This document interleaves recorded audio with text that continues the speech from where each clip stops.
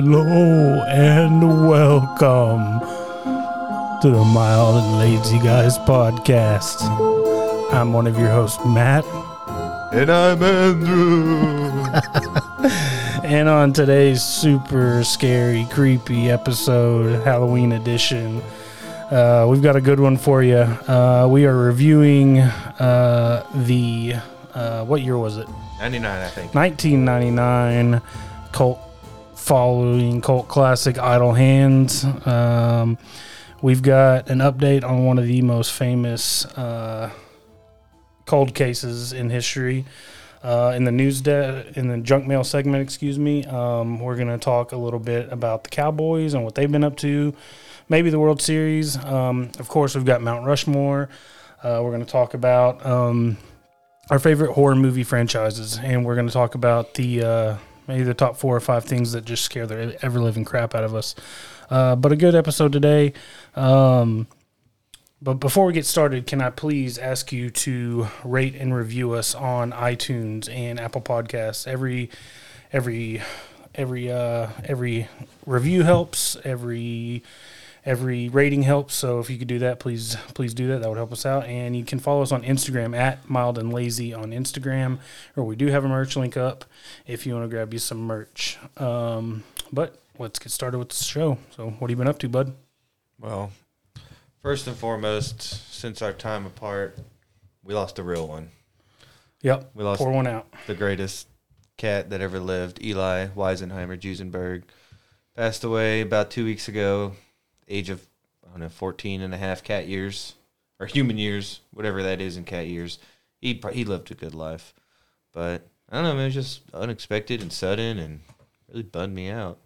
Yeah, it hadn't been a good time in this house for animals that like me, because not only did Eli go, that you made a executive familial decision to get rid of the pup. I didn't make that decision. That was a pregnant woman's decision that I couldn't argue. So Dolly, the pup, is gone as well. She just had a lot of puppy energy. She got rehomed. Some lady that Claire knows that lives out by the lake with like land that backs up right to the lake and kids, and she stays at home and works, so they can just give her more time and attention than we could. And I don't know, Claire was just like, I don't think it's going to work with the baby coming and with all the other animals, and I don't think she really liked Dolly that much. I really did. That dog, that was a good dog. Yeah, it's just a bad week for dogs who like me, because as I've stated on the show previously, Jolene and Hank, they don't like me. I don't think they like me that much. Jolene either. played possum last time I was, or one of the last times I was here, and let me pet her, and then she turned around and bit me. So you got my eye on you over there. Well, they got fleas anyways now. That sucks. It's a bad week for my pets, actually, or a bad month. Ever since you promised that new episode, you just cursed my family. Yeah, okay. We get down to the root downhill. Of it. It's my fault. It's all your fault. You killed Eli. All right. Jesus, that was my best cat friend. Don't put that on me. Well, no, Eli was a good one, and he'll be missed. Well, luckily, my sister-in-law is like that cat lady who always has, new kittens, and she thinks she has one for us. It's like, I don't know. I guess it's a calico. Whatever. I don't know. I can't tell cats apart. I can't either. It's not a solid cat, so it's like, it has like little spots on it, and she said it's the most laid back, most family friendly, like easygoing, which just kind of just describes Eli, but with a female. So eventually we'll get that cat, but I just wanted to put that out for Eli. Rest in peace, brother. Rest in peace, Eli. All right. Anything happy or? No, more bad news. Claire's got to close her shop. Oh, man. Closing the shop up because she's having the baby, and that fucking baby's going to ruin everything.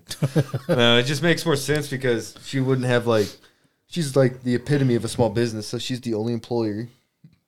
She's the owner and the only employee, so with it being closed for 4 months and having to pay all the rent and everything else, we'd be out $10,000 if we didn't, if we stayed closed for 4 months.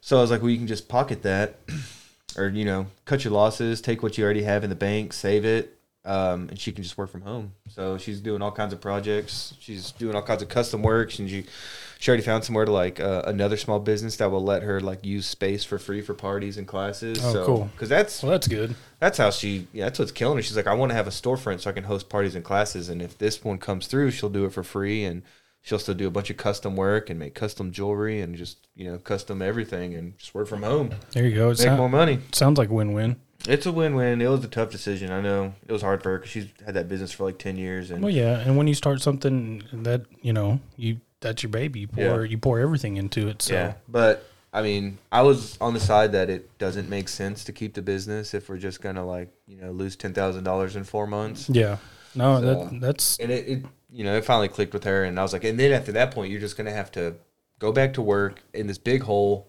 give our baby to whoever, a daycare or one of our parents, and this way she can just stay home with the kid and just work from the house. I was like, I wish I had that opportunity. No, for sure. Stay home with the kid and work and actually make money while my man went out and made money and provided.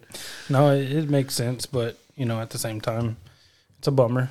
Kind of end of an era type deal. Yeah, she already posted all about it, but as you can see, like she's got stuff right here on this table. Like she just finished a big project. She's got all these other projects lined up, and it's gonna work out. Good. But and got my birthday coming up, so tonight basically kicks off like my little vacation. So tomorrow we're going to my parents for because I don't want to have like a big birthday thing. So I was like, let's just have both sides family because we have small families. There'll be like 10 of us there. Have it at my sister's house. Just get it out of the way so then we can come home for Halloween with Ellie. Watch the Cowboy game. Mm-hmm. Settle in. Yep. And then Monday, we're going to a place called LaRue, Texas, where they have like these little cabins set up that are like tiny homes. Mm-hmm. So it's just like a small kitchen with like a mini fridge and a stove, and then like basically like beds, like a queen bed with a loft on top. Yeah. And I mean, it's just as basic as you can get, That's but cool. It has like one wall is just like a giant window with like a curtain you can open and close. I think I've seen some stuff it's called, like that. Yeah, it's called Getaway Dallas, and they have them all around in not every major city, but that's their idea is like it's a getaway from the city to just go out to the country. Right. And then we'll be back for Wednesday's my actual birthday, and that's when they have that throwback cinema at Showbiz, and they're showing The Shining. Oh, cool. So we got 2 tickets for that. Sweet, man. Yeah, I don't go back to work till Friday, so I'm just stoked to be here. Like, not a care in the world. Awesome. Well, yeah, I didn't know if I'd see you before your actual birthday, so I brought you, a few gifts tonight. I appreciate that. Mm-hmm. Yep. I wanted you to open it on, on the recording, but like I said, my gift giving skills pale in comparison to yours. So you did good, man. Got one of my favorite books. Got me a cool T-shirt, some cards. All right, cool. Everything I like. Yeah, nothing going on with me. We went out to see my sister a couple weeks ago. We went out to Eastland, so that's always a nice little getaway. It's a small town, like right on the way to Abilene on 20. I'm gonna have to go out there sometime. It's just quiet. It's small town. Like we went out Friday night and saw and watched their high school play, and their stadium's like right in the center of town. That's cool. It's like grass, it's not turf, it's grass. It's just, I guess like football, in my opinion, like in its purest form. Small, not a huge, the kids aren't, there's not 100 kids out there. Most kids play both sides of the ball. It's just, it was really cool to go see a little 3A game, The way you describe it sounds like a great time to go out for a Friday night football game. Yeah, and they had a guy with a big, barbecue pit on wheels, so you had to smell the barbecue in the air. The band was playing, so it was cool. And then my nephew played flag football the next morning, and that's always fun to see the little guys out there running around like chickens with their heads cut off. And they've got this one restaurant that we always like to go to. It's called May's Meat Market, and they butcher their own cows, and they have, you can buy meat, steaks, ground beef, whatever, right there out of the case, and they have a kitchen. It's just like home cooking. Nice. And it's all fresh. It's all good. But it's just a nice little getaway. It's 2 hours away, so you're not too far out, but it's a nice little getaway. It's much slower than, it's hard to imagine Waxahachie being fast-paced, but slower. It's slower out there. About 3,000 people. If you do go out there, they do have an historic hotel, like that's downtown. It's been there since, I don't know, the 20s. And they rent out rooms, and they're super nice, super clean. My sister knows the people who own it. The rooms are, like, really, really nice. Well, if it's haunted, Claire'd be interested. I'm sure it's got some stories. I don't know why she wants to stay in some fucking haunted place, but she's determined. But, yeah, nothing else other than that. Just work, and, yeah, I'm pretty boring. I'm extremely boring. You know, the schedule caught up with us again, as it usually does, between kids getting sick or us getting sick. That's why you shouldn't make promises, man. Yeah, as soon as you did that, I was just shaking my head and be like, that's not going to happen. Nope. And we do apologize because I can kind of hear it in my headphones. If the audio is just a little weird, we're in a different room tonight. We're in the dining room, so. And we got 2 Chiweenies walking around. Yeah, I got 2 dogs kind of click-clacking their nails on the floor. But yeah, so if y'all hear something, just please, bear with us for this week. We'll be back next week with a whole new episode. So Don't it's okay. say We'll it. make up for it. Don't say that. Okay. With that, let's move on to junk mail.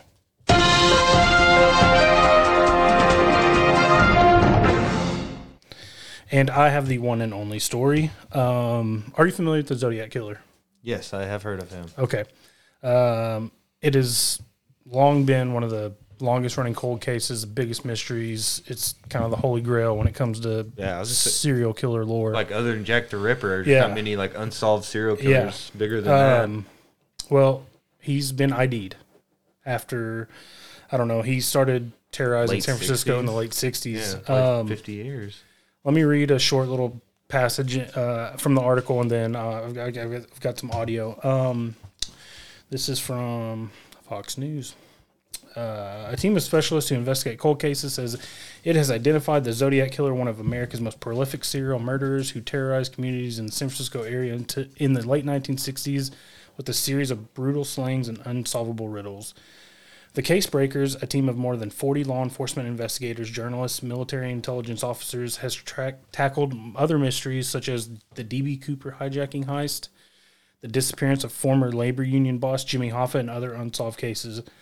The group believes the killer is responsible for slaying hundreds of miles away. The group believes the killer is responsible for a slaying hundreds of miles away that was never linked to him.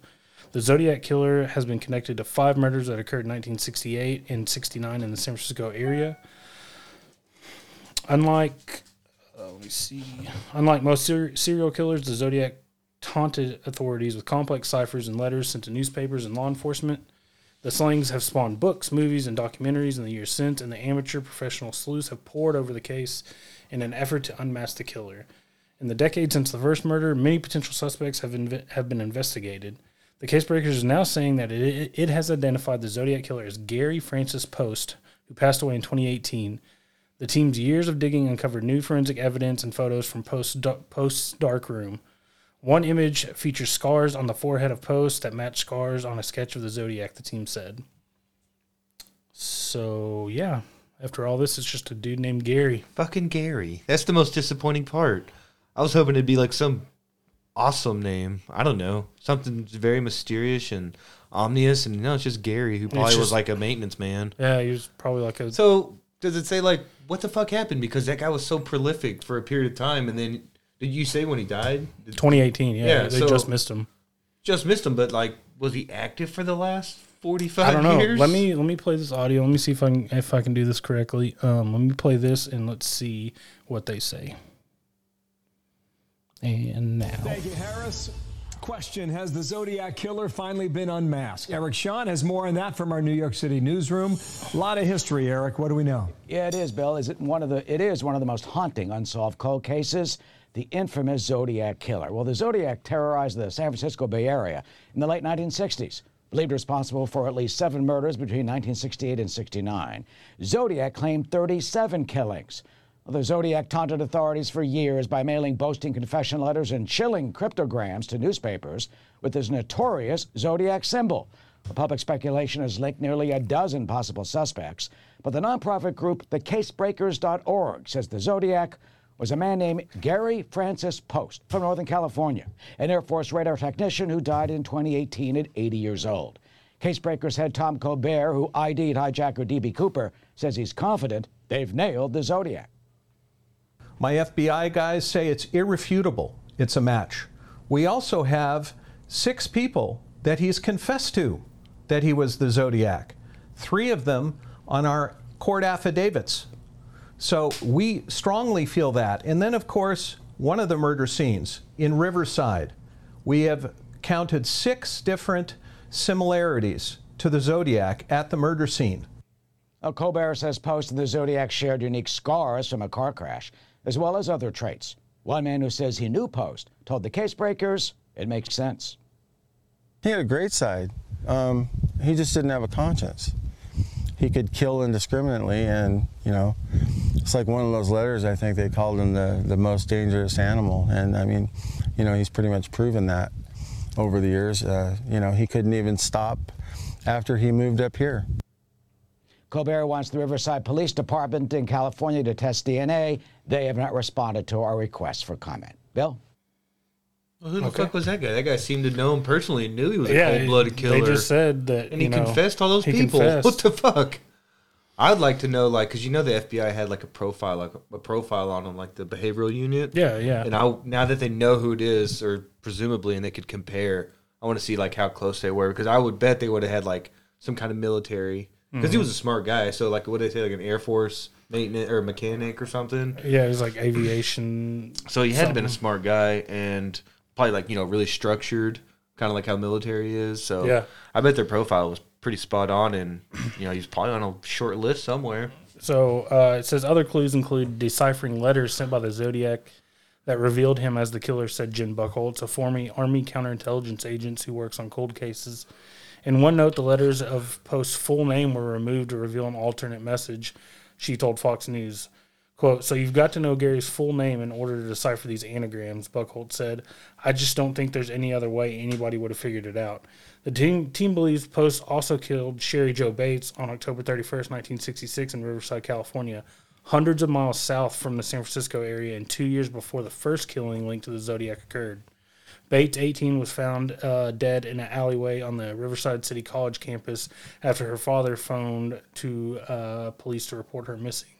The following year, the authorities received a handwritten letter that led investigators to believe the killing may be linked to the Zodiac killer. In 2016, investigators received an anonymous typed letter from someone who admitted to writing the earlier note and said it was a sick joke. This is a really long article. I'm glad you're reading it. But yeah, I know how it goes with me. Yeah, it's some dude named Gary, and so disappointed in you, Gary. Yeah, at least change your name to something cool. It's crazy, right before you man. die. I wonder if he just like relocated and just kind of kept moving and kept the killing. Here you go. A California woman who lived next door to Post and his wife told Fox News she believes he's a Zodiac killer after seeing the evidence collected so far. Gwen, who declined to give her last name, said Post and his wife babysat her as a child in the 1970s and 80s, and he would teach her how to shoot firearms several times a week, but was also controlling and abusive towards his wife, she said. She declined to elaborate further. Post also became somewhat of a father figure to her son's friend, she said. Quote, he lived a double life, she said. As an adult, I'm thinking back, and it all kind of makes sense now. At the time, when I was a teenager, I didn't put two and two together until I got older. It hit me full-blown that Gary's the Zodiac. You know there's a reward, too. I would have flipped in a second, even if it was like my dad, and I'd be like, oh, how much for information on the Zodiac? Yeah, I'm pretty sure he's the Zodiac killer. I could pay off He's my 80 years old. Yeah, he lived a good life. Fucking give me that money. Sorry, Dad. Hans Smits told Fox News he spent 10 years hiding. Smith sounds like a friend of Ment's. Nobody has context. Troy. Hans Smits told Fox News that he spent 10 years hiding as a whistleblower who said he escaped a criminal, quote-unquote, posse headed by Post. The man, who the case breakers only refer to as Will, told Smits the posse roamed California's High Sierra region and that he was groomed into a killing machine. In addition, Will said that he witnessed Post burying murder weapons in the woods, Smits said. Seems like a lot of people knew this guy was a Zodiac and they just didn't say anything. Yep. That's the weirdest part. And they've got pictures of a sketch of the Zodiac and then side by side. Scale to 1 to 10, how hot is he? Back in the day, yeah. Was that like a 6, 7? Probably 6. Sherry Jo Bates, on the other hand, was a solid 9. Oof. Who's that? That was the one he was linked to years before. Oh, damn, that's a murder victim. Was a murder victim. Still a solid 9. Rest in peace. Yeah, rest in peace. Solid 9 though. Ago. I was thinking that was like, I don't know, I guess his wife. No, doesn't show his wife. Yeah. So there you go. Damn, I can't believe they found the Zodiac. And it was I know, Gary man. all along. Fucking Gary. Should have known. Should have known. Never trust a Gary, guys. Well, think You heard it here about first. the Green River Killer. That was Gary Ridgway. Yeah, think about SpongeBob's little pet, Gary. Gary. Yep. That's about the only Garys I know. I went to school with a Gary. Gary Goldman. Gary Goldman. Well, shout out Gary if you're listening. I'm pretty sure his dad's name was Gary too, so that's 4. Gary. You know what? Those are the only 2 Garys I trust now. What was? Well, like with like BTK, it makes sense. Dennis Rader. Dennis is a serial killer name. Dennis is? Dennis is definitely I didn't serial know that. killer name. Yeah, I don't know, but yeah. So shout out to the what do they call it? The case breakers. Out Yeah, there they said they solved D.B. Cooper too. Yeah. And they know where Jimmy Hoffa is? That's what they claim. Damn, they've been getting busy. And it's a team of more than 40 law enforcement investigators, journalists, and military intelligence officers. So, I mean, for out them. there doing God's work. Or they're just full of shit. I don't know. Yeah, who knows? Okay, so with that, let's move on to our Mount Rushmore segment. And like I mentioned, we are going over our horror franchises and our Mount Rushmore of just the things that scare the shit out of you. So I'm going to let you lead it off. You go first with the movie franchises. All right, I got the OG here with 13 movies, talking Halloween. Okay, that's on mine. First one was 78, then they really busted them out. 81, 82, 88, 89, 95, 98, 2002, 7, 9, 18, 20, and then the newest one's going to be called Halloween Ends. It's coming out in 2022. I got here, they collectively made over $640 million worldwide. Ranks them number 1 in the horror movie franchise. So they just came out with another one, right? Halloween Kills. Okay. And this is all of the David Gordon Green, like his little trilogy, because Rob Zombie made it before him. Yep. You know, it's kind of been like John It's been Carpenter only passed. made the first one, and then Yeah. like next 6 were just whoever, and then Rob Zombie, and then David Gordon Green, and I got on here Danny McBride is actually the co-writer for the last 3, including the upcoming. He's Wow. a screenwriter. Wow, cool. It is pretty cool. I may steal one of yours. I don't know. Scream. We've Scream. covered Scream 1 on here and Scream 2, I believe. I think we did the trilogy, and we skipped 4 because like Yeah, that's the yeah, new yeah. characters became Yeah. newer generation. I mean, Ghostface is kind of like a cultural like phenomenon now. Like now on Call of Duty Warzone, like they release Ghostface as like a skin. You can a playable character in the game. Does he get a gun or is it just a knife? It's a gun, and you shouldn't do that motion. I shouldn't. I'm not No. jacking off like You're at, jacking at off a 90 air. degree angle. That's a downward stab motion. That's that's that's different. but yeah. So he's kind of in. They made him like the main character in like the what was it, Scary Movie franchise. They had So, a TV yeah. show on MTV, MTV, and there's yep. a new one coming out next year Oh, cool. in 2022. Yep. So Scream, that was always one of my favorites. What's your number 2? Number 2, I got the Alien franchise. Nice. Yeah, That one didn't even dawn on me. dude, it's so good. You got 79, 86, 92, 97, and then the prequels were 2012 and 2017. I put on here, I'm not including the Alien versus Predator movies because those are just hot shit. And it just spawned, multiple video games, novels, comics. It had a web series, and somebody even wrote a play about it. Wow. And my favorite, Aliens 2. Okay. Or Aliens, the Deuce. The Deuce. Yeah, that's what I shouldn't have said that. That sounds stupid. It's Aliens. No, it'll forever be Aliens. The Deuce. I don't know why I said that. Aliens is my favorite. All right. So you took my you mentioned my second one, Halloween. Friday the 13th. Yep. Freddy Krueger, dog. Yep. Is that all you got? That's all I got. Freddy Krueger, dog. That's Don't fall asleep. That's Jason Voorhees, dog. Freddy Krueger is Nightmare on Elm Nightmare Street. on Elm Street. Close enough. Well, I had Damn that it. too, and they made 12 of them, dude, and they really busted them out. 80, 81, 82, 84, 85, 86, 88, 89, and then, a couple more after that. They combined for 468 million, which was the highest until the latest Halloween came out. And I found out that they had a TV series from 87 to 1990. Wow. So during the 80s, they just tried everything to bleed that franchise dry. Okay, you know, if you got a cash cow, just milk it. Milk it They still are. I'm sure they'll make a new one soon. Yeah, and I see T-shirts being made now that says Camp Crystal Lake or whatever on it. So I mean, they're still making money. All these have like their own merchandise line. Yeah. Let's see. That was on your list. Why don't you go ahead and give your last one? My last one is the I just put the Dead Like franchise. Dawn of the Dead. Yeah, like Night of the Dead, and then Dawn of the Dead, Day of the Dead, Land of the Dead. I've seen Dire of the Dead, but then the last one was Survival of the Dead in 2009. That one I didn't see and probably won't. Is that the one with? Isn't there one with like Dave Bautista or? He was in that one with that newest one on Netflix that Zack Snyder made. Yep. It's Yep, like a that's what I'm thinking. Heist in Vegas. Yep. So I just put how they were all George A. Romero. He wrote and directed them all. Also have that the remake from 1990 was one of my favorites. That was probably like the scariest movie to me growing up. The 1990 remake. Something about it, I don't know. I watched that movie with Cody Wilson when I was too young, and just like forever scared me. In that vein, what was the one? 28 Days and 28 Weeks. 28 Days Later and 28 Weeks. That one was scary.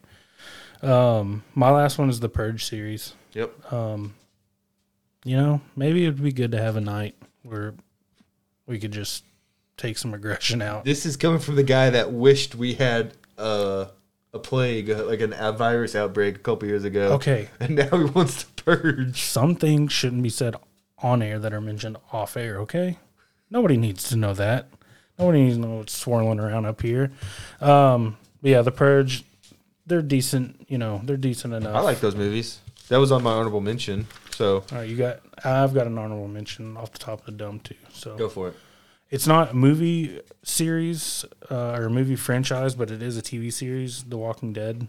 Yeah. I'm a big fan of Walking Dead. I think they're on. I think they're going to make movies, aren't they? Yeah, You they're mentioned supposed to that? make Like a three. like a They're supposed to make trilogy? 3 about Rick Grimes because he got killed off, quote Spoiler unquote, alert, bro. quote unquote, killed off the show. They're on their final season. I've got to catch up. I haven't seen since season 10. They're on season 11, but yeah, I've got all the comic books, all the compendiums, so I'm a big Walking Dead fan. I know a lot of people, and it was really hard.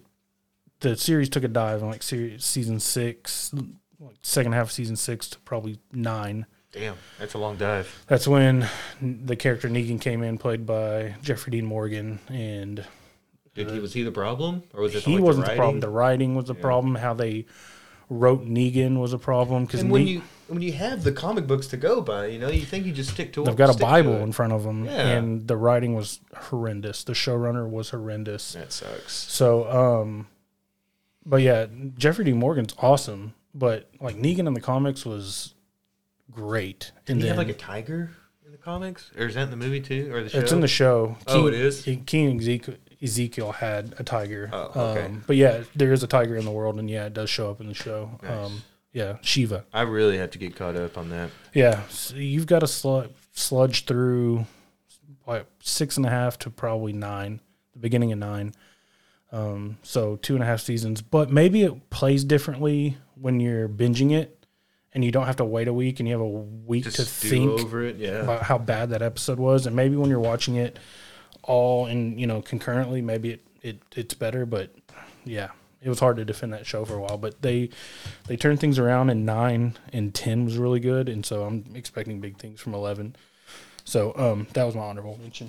Well, I'm just going to give this last nugget because I wrote a lot of stuff down for this, and I feel like a nerd. But the Purge that we mentioned, this was just impressive. The collective gross between all those movies is $450 million, and the combined production budget was only $53 million. So they make all kinds of. That's why they're going to keep cranking them out. Yeah. They can make them for probably 20, and then they each make over 100. So Kind of like the Fast and Furious franchise. those things cost a lot. I'm of money about make. to say, but their budget is probably Their budget's a lot, but then it makes makes a lot. hundreds of millions more. Yeah. So when you have just something like that, and I also have the numbers for Scream if you want to know. Yep. $608 million at the box office versus a combined $118 million budget. So I just wrote a lot of stuff down before you came over, and I want to get that That's out. a good ROI right there. Take it. What does that mean? Return on investment. Oh, yes, it is. Return Especially on the investment. Purge. Yep. Those are great margins. I learned The that margins are from Shark good. Tank. Margins are good. Act like I know what I'm talking about. All right. You got any more? You want to move on to? That was it. Okay. So let's get on to our second half of this Halloween edition of Mount Rushmore. The things that just absolutely terrify you. My first one, and I'll go first. Bridges that, like, anytime I'm going under a bridge, I think, like, that's a split second that it's going to fall. I do that too, man. That it's going to fall in on me, or they're going to collapse when I'm going over. Especially when sometimes there'll be a train just stopped Yeah. on that, especially if you're going like towards the highway to the On Business 287? Yeah, past the old bowling alley. There's one that's always fucking just stopped there, Yep. and I'll just like I'll get some space in between me and the car, so I can just gun it. Yeah, just like hit the gas and cut through it. Yeah, so that's a good one. Or bridges, you know, especially like over lakes and stuff, like just collapsing and me just falling into the I remember water. when that happened in Minnesota. Yeah, That bridge collapsed. It was, and it was killed on a few it was dozen on people. 35 because 35 runs from Minnesota down to here. So what's your first one? Airplanes. Yeah, Fucking that's airplanes. well known. Yeah. I just put on here, where is Malaysian Flight 370? Does anybody know? We should cover that.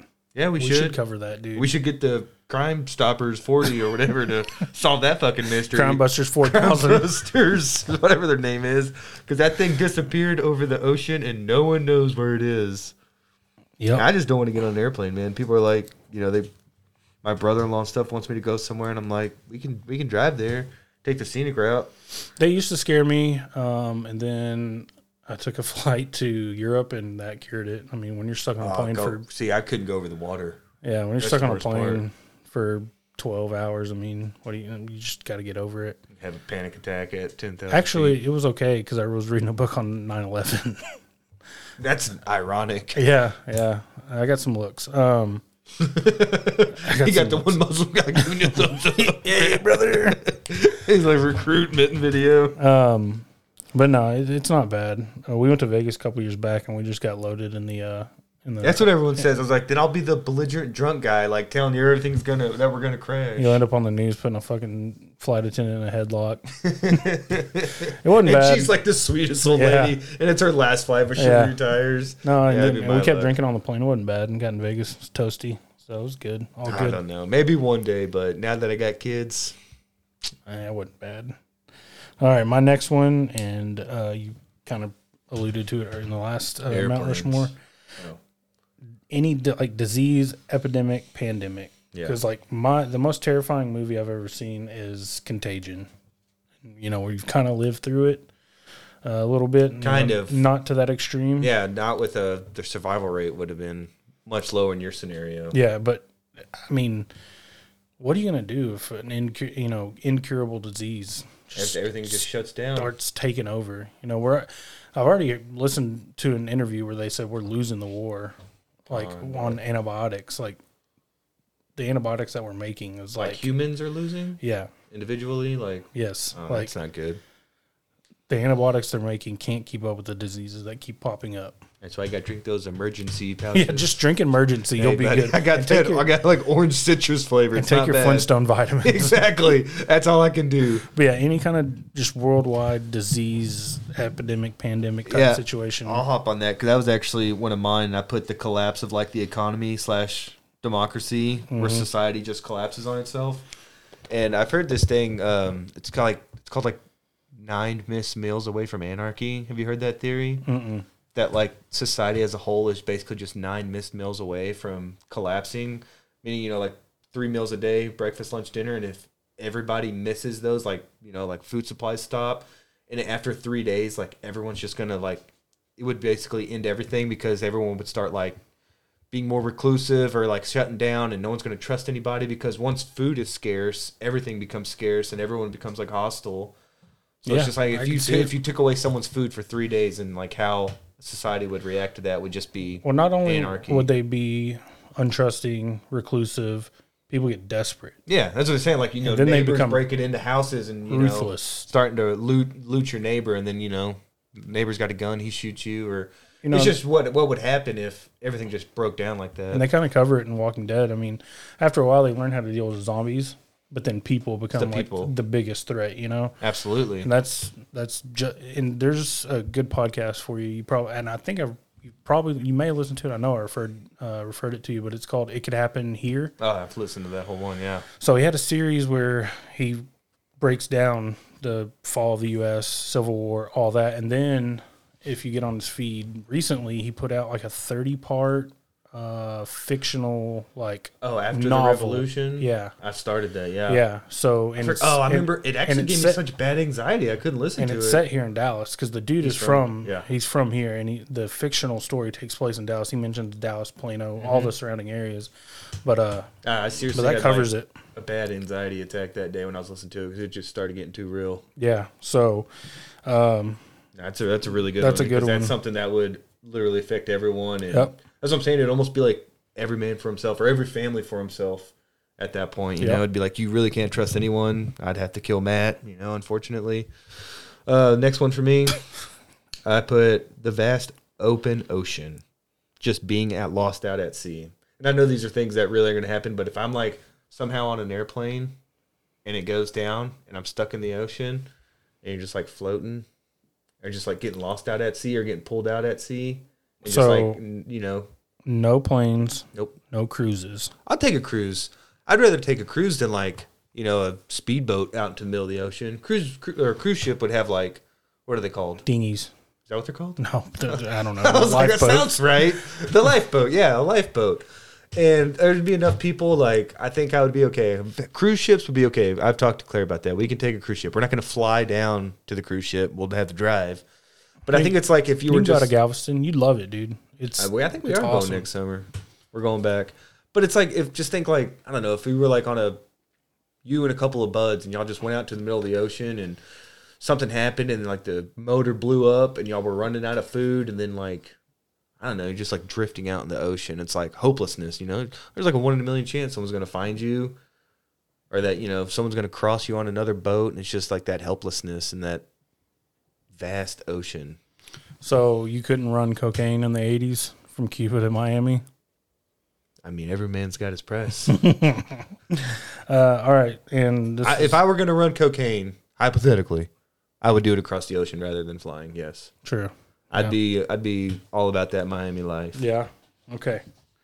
This is probably a really sad reality of our society, but mine's a mass shooter situation. Ah, fuck.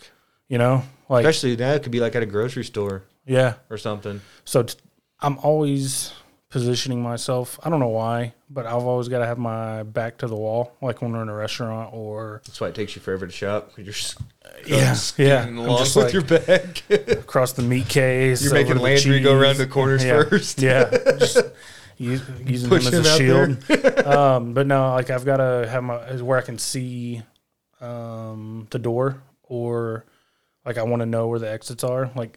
I'm probably overreacting, but I don't know. I've always got to do that. Not really, not now. I got to know, okay, what if something happens? I know I got a door here or a window here or whatever. And tonight we're at Target, and all the lights went out. Really? Dude, for 5 seconds, but everything went dark. And people lose their shit? Dude, yeah. I could imagine. Even 5 seconds of darkness, people would act a fool. Landry, he does not like the dark. He was not about it. And especially when he thinks he's just right next to you. And he was kind of, not away from me, but he was more than an arm's length, so I kind of didn't know where he was for half a second. We were watching our friend's 3-month-old, so I had him in a stroller. So I had, I don't know, in an instant, so many thoughts ran through my head. And we were at the back of the store. I'm like, anyway, yeah. So mass shooter situation is probably, it's up there. It's a sad but true, reality. Yeah. Did you have one more? I had 2 more. Okay. Hippos. Hippos are fucking terrifying, dude. Couple facts. They are the world's largest land mammal killer, second only to us. Yeah. They kill about 500 people per year. Yeah, they'll make you take a dirt nap real quick, huh? Yeah, dude, they can crush you with their jaws. They're badass. Yeah. Exactly. Claire always makes fun of me when I said I'm never going to get fucked around by a hippo. I'll tell you that. That's an irrational fear for sure. It's an irrational fear, but it's plausible. They kill twice as many people as lions. And on land, they can run up to 30 miles per hour. So if you got a hippo coming at you, you're fucked. So they're like the D lineman or O lineman that runs like a 4.6, 4.5 40.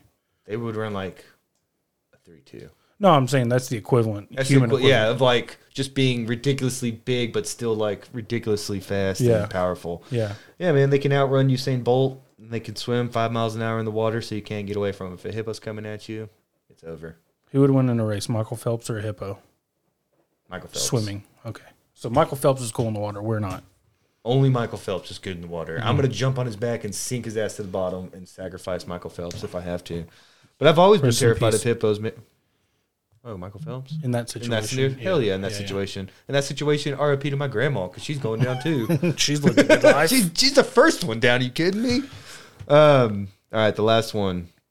This is actually makes sense for where we live, and that's tornadoes. Yeah. Mm-hmm. I said we had to live with them all our lives, and I still get nervous and scared when I hear those sirens going on. Isn't it crazy? Like, anytime we got weather, there's two types of people who shelter, and then people who go on the front porch and just watch it and wait. We sit and watch the news. The weather, yeah. And then when it gets bad, like, then we know what to do. Yeah. I remember when we were little, living in Lancaster. Were y'all there when? Yeah, the one that destroyed like downtown that they never really fixed, and it came right through our neighborhood. And I remember my parents making us go into the bathroom, and then my dad just like throwing the mattresses on us and all the pillows, and we just like had to lay in the tub with everything on top of us, and it did a little damage to our house. But like the next street over got pretty fucked up. And but say what's crazy is like it can go down one street and like it seems like it'll skip houses. Like 2 will be destroyed, and the house next to it is fine, and then that one next to it's destroyed, and then the 2 next to it are fine. That's part of the scariest part is it's so unpredictable. Like you don't know what to do in that situation. Like if you're on the highway and you see it coming, you could drive towards it, and it could just change direction, or you could go one way and it follows you. Or I mean, you can't predict it. So Landry's super scared of storms. He's at that age where it freaks him out. And the other night, me and Lauren were in the room, and we were letting him watch some TV while we were like putting sheets on the bed or getting ready for bed or something. And I walk in, and he's watching tornado videos on YouTube, and he's like glued to it. He's giving himself like anxiety right now. So I started sitting down with him, and it was like the 5 biggest, most destructive tornadoes in U.S. history. And like number 1 was like 2.5 miles wide. Fuck. It had winds of like in the vortex of like 302 miles an hour. It went on for like 52 miles. The thing was insane. They had video of it, like storm chasers. You couldn't even see a funnel. It was just like one big, just looked like a giant unit of a cloud. Massive something with dirt and everything swirling around. That's what I'm saying, and that's just a straight destructive path. So, like, good mass shooting, that was a good one. Tornadoes, I feel like a good one because that's just something we got to, unfortunately deal with. And my last one is something we kind of have to deal with, and that's snakes.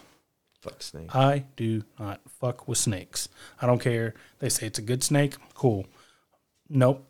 It's getting its head lopped off. I'm telling you, if I see one on the street, I'll go out of my way to run over that thing. I will, dude. Because I get them quite a bit on my route in the middle of the country, and I'll like swerve, feel that thud, and just keep driving. I'm with you, dude. So satisfied when you do it. And then you see them just wiggling some more, and it's like, hopefully that's like their death rattle. Yeah, fuck snakes. I'm with you on that one. Have you seen like the videos out of Australia where they're like driving down the highway and there's a snake coming up out of their hood? What the fuck? Yeah, dude. Yeah. Oh, they like this. They like the heat of the engine. I've seen videos of that. Yeah, and they'll be driving down the highway. Of course, they're in Australia, and they're probably the size of like Andre the Giant's thigh coming out. The thing about Australia is like everything there is out to kill you. Mm-hmm. Like even the kangaroos that look so nice and friendly, they're mean as hell. No, they'll beat the shit out of you. They will. They'll straight up box you, knock you out. Dingoes are eating babies over there. Hey, you don't joke about that, man. I heard something on Spotify about that, and it was a true case. Yeah, no, Dingo it's really real. ate that lady's baby. Mm-hmm. They gave her so much shit for years. Well, my last one kind of just feels more of a complaint. I'm not really scared of them. I just really fucking hate them. That's grasshoppers. Oh, yeah? I've never liked grasshoppers. And they're freaky little things. Dude, they're just so creepy. They don't look like they're from this world. And then I have like 2 specific spots on my route. Like it's like a dirt road I have to go down. And I swear they just like mass breed out there. So when I go down, I have to roll up all my windows, and then they're just jumping at it's just like constant thuds on my windshield, and I'm just using my wipers and just swatting them I can off. tell like the trail of dead that don't get out of the way. Like I can see them on the ground, and then the rest are just like kamikaze, like straight to my windshield and bouncing off. And I mean, sometimes I have my hand out, and they'll just jump, and then when they hit you going fast, it like scares you. And I just fucking hate grasshoppers. They don't really scare me. I just fucking hate grasshoppers. Maybe it was from James and the Giant Peach. I remember watching that movie, and there was a giant grasshopper on that. And then my Bug's grandparents Life. grew in the country. Bug's Life. Yeah, they were assholes in that movie. Yep. God, they were dickheads. I just don't like grasshoppers. You're right. man. Down with the grasshoppers. Fuck bro. grasshoppers, dude. You know what? That's what snakes are good for. They eat the grasshoppers, and then we kill the It's snakes. true. That's the cycle of life. That's how Yep. it goes. Mm-hmm. Then I come in with my mass shooting. Fuck off, y'all. Coming in with 2 Mac tunes. All right. So That's my that was kind of mass shooting. that was our Mount Rushmores for this Halloween edition of the podcast. So let's get into Pick Your Poison. I wish we had a Halloween Pick Your Poison. Well, if you say it in a spooky voice, it at least sounds Halloween themed. Okay, I got one. Who'd you rather have tracking you down? Michael Myers, Ghostface, or Jason? Or add in anyone I'm not throwing in there. Who would I rather have? So who would I have the best chance against? Who would you rather have Probably- stalking you? Ghostface. Because Michael Myers and Jason Voorhees are like fucking supernatural, dude. Like, those guys are hard to kill. I can kill, Billy? Or Stu? Stu. Fuck that guy. I can kill a Stu. I can kill that guy easy. Okay. I'll just get a gun. You know, this is America. So yeah, Ghostface, easy. Ghostface. Done. Okay. And then the All right. second one, wasn't it, or the third one, it was like Stu's mom. Yeah, fuck that bitch. I'll kill her too. Was it? It was Billy's mom. Billy's mom. Yeah, it was Billy's mom. Skeet Ulrich, or his mom. All right, I'm gonna get. That was our Halloween edition. That was just top of Matt's head question. Yeah. All right, here we go. Would you rather wake up as a new random person every year and have full control of them for the whole year, or once a week spend a day inside of a stranger without having any control of them? That's a weird question. I'd rather spend a day inside of a stranger without just being able to observe what's going on. Yeah, because what if you inside don't of like them. the person? You're stuck for a whole year. Yeah, You know, that could Uh-huh. suck. yeah. What if you're like a... I don't want to say anything offensive. Never mind. I was going to say something like... I don't know. I know where you're going. Don't Hey, go yeah. there. I think I'm with you. Give me a new person every Yeah, week. 'cause you but know- you don't have the control, so you're just going along with the ride. You're along for the ride. Yeah. You're just there for a good You can time. learn from Hopefully, their mistakes. And Mm-hmm. maybe you get like... you could be inside of a bigot. You could be inside of I don't know, anybody. Yeah. I don't know. That was a weird one. Let's was get a one weird more one. in One more. because we don't know what to say. All right, I'm going to read this one.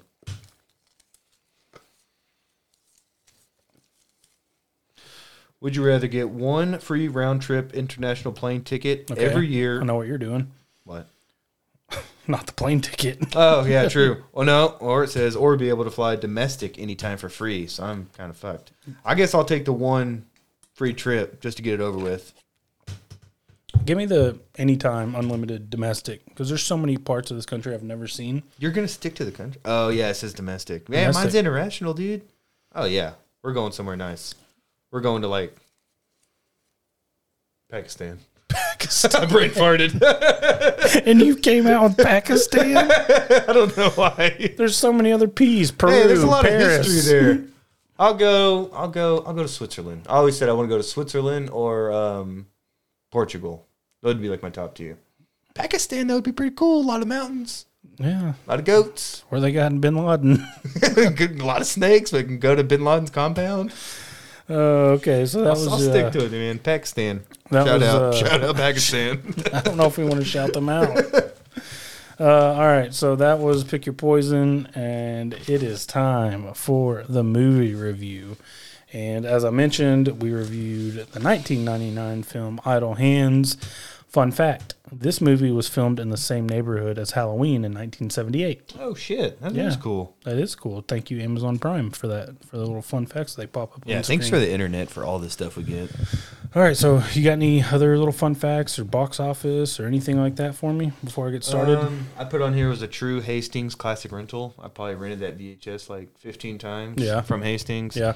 15% Rotten Tomatoes, and I got the hand kill count right here. I got them at 14. 14 clean kills for the hand. Prolific. It's what I counted. I could be off by one or two, but that is pretty good numbers. Prolific. Okay, so we open the movie with Anton's parents getting pranked in bed. They're settling down for bed, and they hear a noise coming from downstairs. And then the cat I wrote, the cat jumps up on the bed and scares the shit out of me. Well, you gotta say what's on top of the bed or what's on top of the wall. Oh, yeah. So And I'm they under the bed. Yeah, they That's look what up. initially scares them. Yeah, they look up and written in kind of this glowing neon writing ink stuff is I'm under the bed.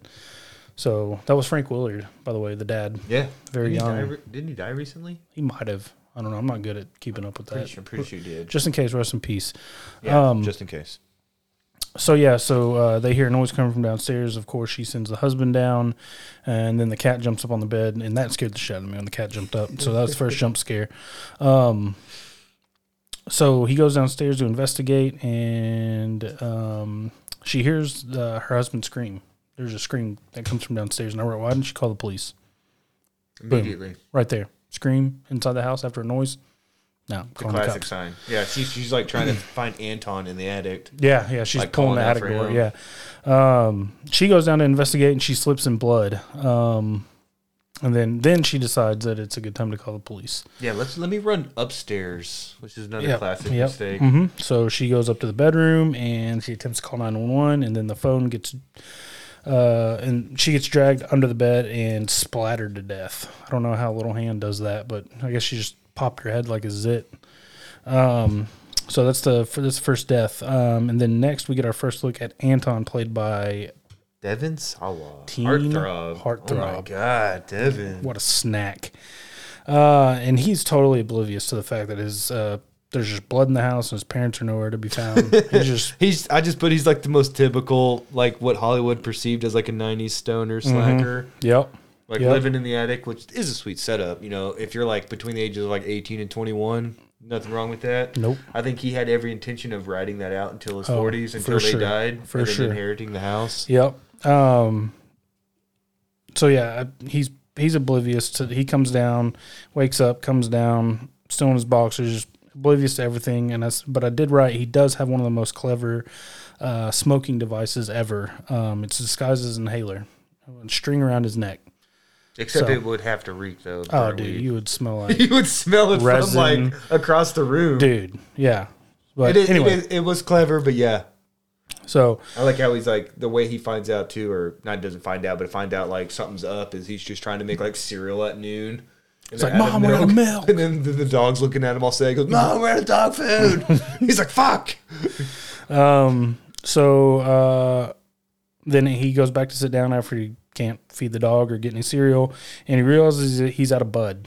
He's out of marijuana. Now he's like, okay, now it's too much. I got to do something. I got to be proactive today. So he calls his dealer, and he's like, hey, man, can you run me some stuff by? Run me a dime bag by? The good old days. Who gets a dime bag? The good old days, we can get a dime bag. I remember when a dime bag used to cost a dime. You know what I'm saying? And the dealer tells him to stop being lazy. And then we find out that his dealer literally lives across the street. He said, what the fuck? And instead of being in the attic, he lives in the basement. He's like, what the fuck you think this is, Domino's? He's like, stop being lazy. So he gets up, walks across the street, and come to find out that his dealer is Fulton from the Mighty Ducks. That's who it was. Yeah, it was Fulton from the Mighty Ducks. So his hockey career fizzled out. Seth Green. Wearing a porn star shirt. Mick. Nick and what was his name? Nub? P-Nub. Or Penub. They say Penub, but I like P-Nub better. That makes more sense.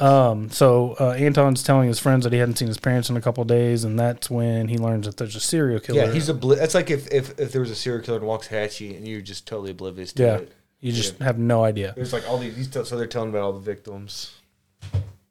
What are you looking at? Thought I saw something out there. Don't fucking do that. You got your back to the door. Not on this night. No. Stop. Don't look over there unless there's something at that door. Okay, it scares the shit out of me. So here's where we get our first scene with a young Jessica Alba. She lives across the street from Anton, and he's obsessed with her. Wouldn't you be if that was the neighbor? Yeah. I was going to say, yeah. He's got good reason to be. Yeah. His buddies convinced him to return a book that she had dropped in the street. She comes driving by on a motorcycle. Just total badass. Total babe. And she drops a book in the street, and he notices it, and his buddies are like, hey, it's a perfect opportunity. Return the book. Talk to her, bro.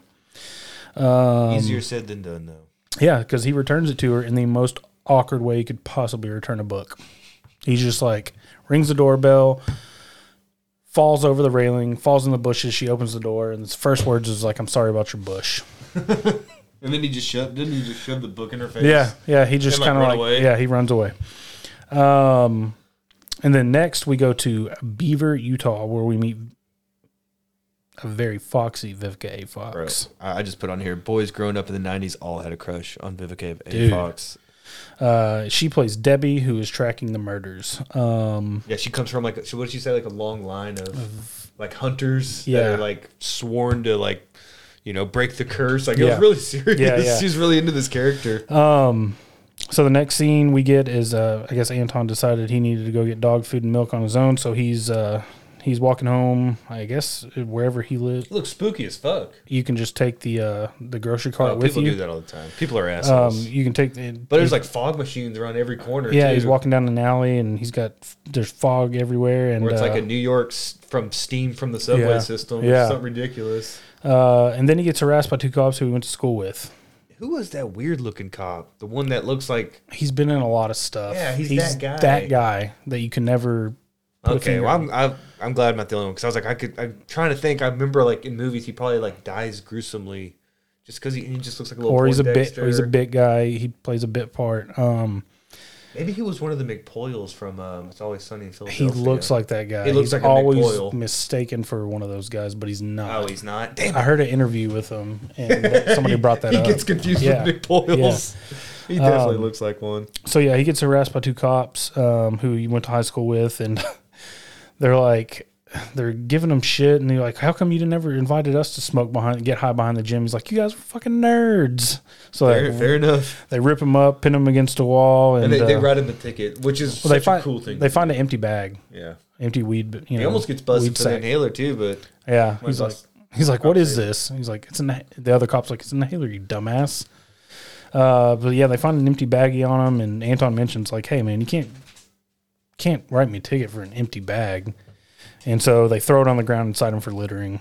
The maximum fine they mentioned. $200. Anton is trying to smoke oregano and nutmeg in the next scene because Mick and P-Nub said, "Hey, I'm out," which was a dick move. Let me go back. That was a total lie. Let me go back. That was a lie. So Anton goes over to P-Nub's house because he's his dealer, and he says he's holding. And then when he gets there, P-Nub's like, "I'm holding my dick. I don't have anything." And then as soon as Anton leaves to go talk to old girl, he pulls the sack out. The sack of weed. Sack of weed, not his nut sack. Unexpected twist. So yeah, and then he's like, he's just desperate to smoke. And so I think Seth Green's character Mick says, "Hey, why don't you smoke oregano and nutmeg? I heard it gets you high or something." So in the next scene, or in the couple scenes later, that's what he's doing. He rolls it up in the ticket, which that's always like a movie trope where they smoke, they roll cigarettes or something in like notebook paper or just regular paper, and that doesn't work. No, I've never tried it, but I wouldn't. It doesn't work. Not when papers are so cheap. Anyways. No. So he does smoke the oregano and the nutmeg, and he immediately regrets it. He's in the sink and he's pouring dish soap in his mouth. I see what you're doing there. Yeah, he's pouring dish soap, all right.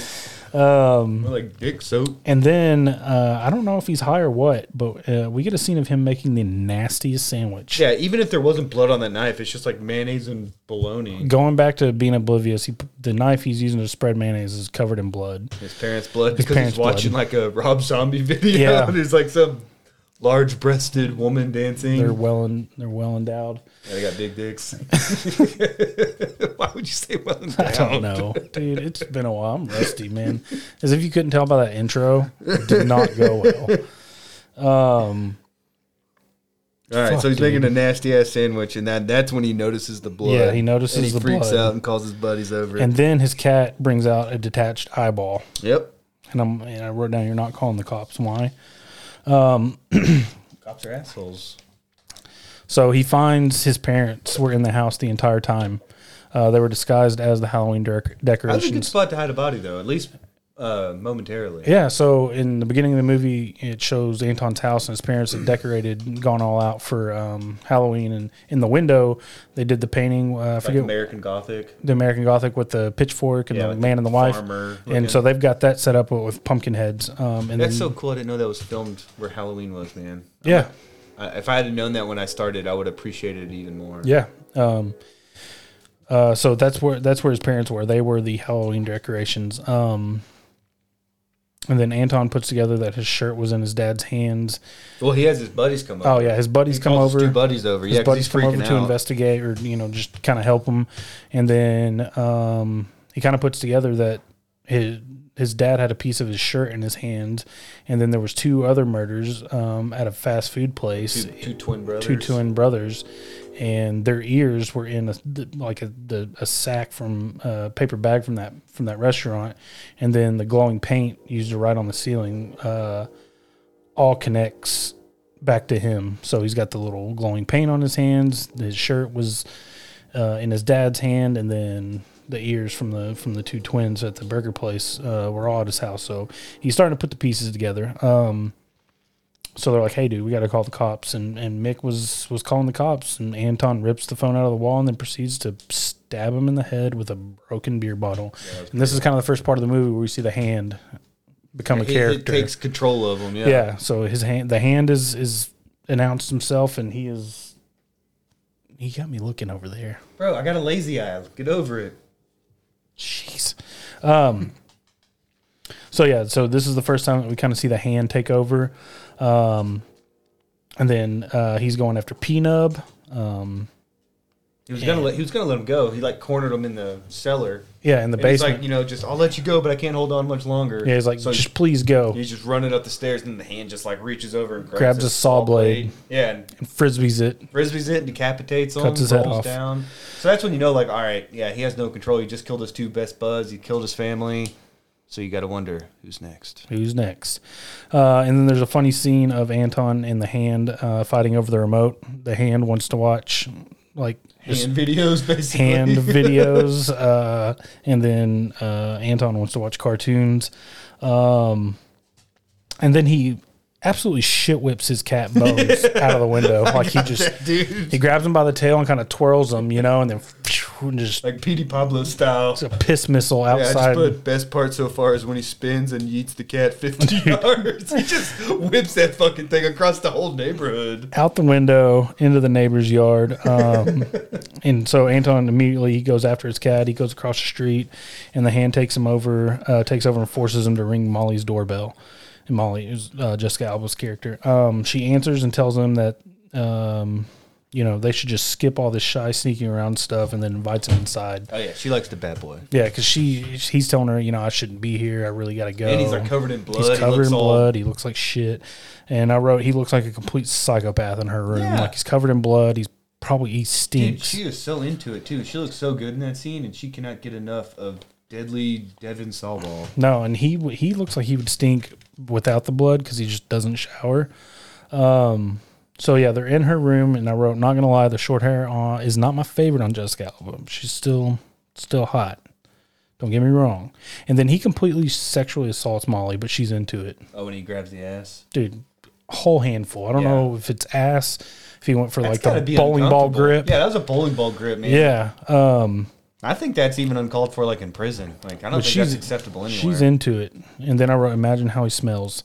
You're all about his stench. And he's fighting the hand the entire time. The hand is picking up stuff, trying to stab her, and he's fighting with it. And finally he takes the belt off her robe, the sash off her robe, and ties it to the bed, and she's into it. She just thinks it's kinky. She thinks it's kinky. Yeah. Which I put on here. Dream woman right there. Yeah. So then her parents come home, of course, and it's got to be the worst case of blue balls ever, right? I know Stu had some pretty big blue balls from Scream 1. He did. At least he got a flash of the boobies, though. Yeah, he did. So we go back to Anton's house, and the next scene he buries his parents and friends, and turns out Mick and P-Nub are zombies. Well, I got to call bullshit on this because, as I said, I just recently had to bury Eli. Yeah. And digging through that, barren, dry earth and hitting nothing but roots and rocks. That guy dug 4 6-foot holes and didn't even break a sweat. I don't think they were said I 6 foot. Okay, what were they, 3 feet? I don't think the one guy was even 3 feet. Well, Mick that's wasn't, true. Nick was like just... Anton is a fucking lazy kid. But still, just to dig enough to bury all 4 of those at least like at ground level, that guy'd be sweating bullets. Yeah, no, He didn't even break a sweat. No. So I was going to say, I just call bullshit because I just had to dig a hole for my cat, and it took me like 15 hard minutes, and then I finally was just like, fuck it, Eli, you're good. Like, sorry, brother. It's 3 Eli, feet by 3 feet. 30 minutes ago, Eli, you were the best ever. He still is. He's just chilling. I can't make it 6, bud. You get 3.5. The closer he is to the surface, the closer he is to my heart. Okay? Oh, my God. Okay, fair enough. So, yeah, Mick and Peanut, they come back, and... yeah, they come back at the burial service. At the burial service. Like, he's saying some words, and all of a sudden they just, like, zombie their way up. Because they can hear his voice. He's And like, that was hey. never explained, No. right? That was just like, I think that was just like some goofy moment where they're like, okay, we're going to Because you can hear him. He's like, hey, let me out. I can't breathe under here. And he's like, are you alive? And then all of a sudden you see a hand like they come reach up out of the dirt. Like cheesy zombie movies. They start rising from the dirt. So eventually, they're fighting. He's going to kill him again. Anton gets knocked out and he wakes up in his bed the next morning. Goes downstairs thinking it was just a bad dream, and Mick and Peanut are there sitting in his living room. Just chilling like a couple corpses. Peanut's got his head in the chair, and there was a scene earlier when they were alive, and Mick was throwing cheese puffs into Peanut's mouth, and you could see that's what he was doing. He was throwing him chips. And still got their sense of humor. You got to respect that. Still got it. So yeah, they're sitting in his living room, and I wrote, "Bro, seriously needs to shower." So they're like, he's like, my hand's possessed. You know about the devil? He's like, no, I don't, but I know a guy who does. So we meet up with Randy. Fucking Randy, dude. Randy is the guy that lives across the street. He's always blasting Motley Crue. Yep. He's driving a big, probably 1978 Ford truck, jacked up on probably 38 or 40-inch tires. And he's being a total sleazeball. They're having a little memorial at the Jungle Burger for the 2 employees there that got murdered. Twins, yeah. And he's being a total sleazeball with a high school chick. You say sleazeball, I say opportunist. But he's like, "Are you still in high school?" And she's like, okay, yes. Yeah, he did say He's like, "Yeah, I've been out about 3 years now." Okay, you're right. He's a sleazeball. That's statutory rape. Hey, bro. Maybe he's just wanting to make a friend. Maybe. I think we know Randy. Randy, you dirty dog. Yeah, so, and then Anton shows up at Jungle Burger, and he's desperate for Randy's help with the devil. And Randy tells Anton that basically he needs to keep his hands busy. And he gives the quote, "Idle hands are the devil's playground." And Anton takes that literally. So he goes home and starts knitting. And then Peanut and Mick make some jokes that we can't make in 2021. They use some slurs that we can't use in 2021 that you could get away with in 99. And then he's got music blaring. He's just knitting away, and the 2 cops from earlier show up. That hand's working overtime, too, on those knitting sticks. So it's working. Yeah. So the 2 cops from earlier show up for a noise complaint at Anton's house, and then all hell breaks loose. Anton proceeds to stab one ear to ear. He skewers the dude with the knitting needle there. Very Jason Voorhees like kind of murder. Just brute strength through the ears, and then I wrote down he tased the dude, but I don't see how he got his taser and he like shot him right in the face. Yeah, I guess he just kept the voltage going, but yeah, it wouldn't be enough to kill you. I think you'd have to like recharge it or reload it. Yeah, I don't know. That one was unrealistic, but the knitting needle through the ears was pretty sick. Yeah, that was a good kill. So, and then Anton decides to cut off his hand, and he's like, "Hey, man, I can't get this thing exercised, or I can't, I can't get an exorcism on it, so we're going to cut it off." And he tries to use the bagel guillotine.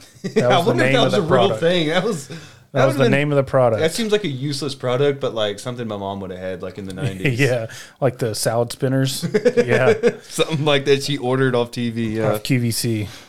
And then he fails, go figure, with the bagel guillotine. And then he finds a cleaver, and he successfully lops off his hand. He gets Peanut his assistants. He gets him to bite his hand to hold it in place because the hand was moving all over the place, dodging the cleaver. And he gets Mick to bite it and hold it down long enough for him to cut it off. And then that's when Anton and we, as the audience, learn that the hand is still alive. Yeah, he pretty much fucked up by doing that. Yeah. It's like unchaining it like a rabid pit bull. Yeah, now it's just he's got this rogue hand. Yep. And it attacks him. It attacks him as Molly is standing outside Anton's door, ringing the doorbell. Dude, she wants more of that stinky dick. Dude, smelly wiener. That's one. No, stop talking. That's the wrong one. No. Yeah, not that's the that right one? one. That's the right one. Oh, it's too late now. Smelly wiener. That's the name of the episode. You heard it here first, Matt. It's all about them smelly wieners. Damn it. Dude, this is terrible. Anton tells Molly to go to the dance because previously they had told him, or they had made plans to meet the next day and go to the dance and hopefully finish the what they had started the night before. Mick and P-Nub, they left after he cut his hand off to go get some antiseptic and burritos. So they come back and they find Anton gone and they want to use the microwave for the burritos, and that's they find the hand.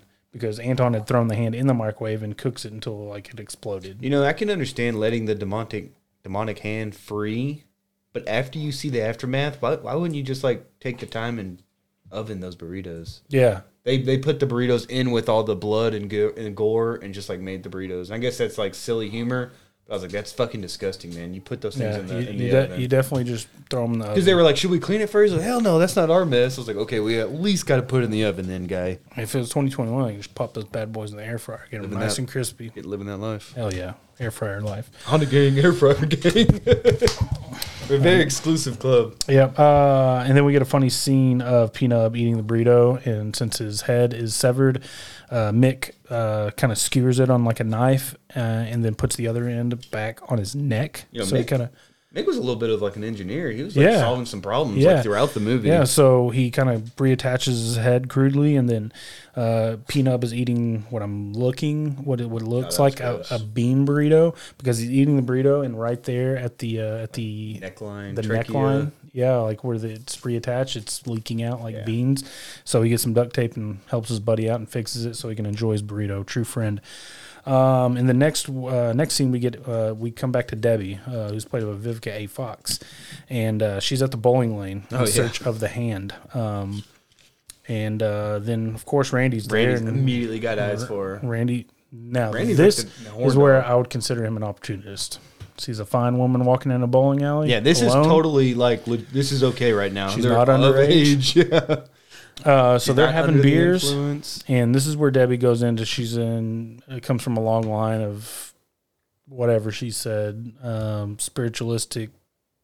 Yeah, just like people who hunt warriors. Demonic.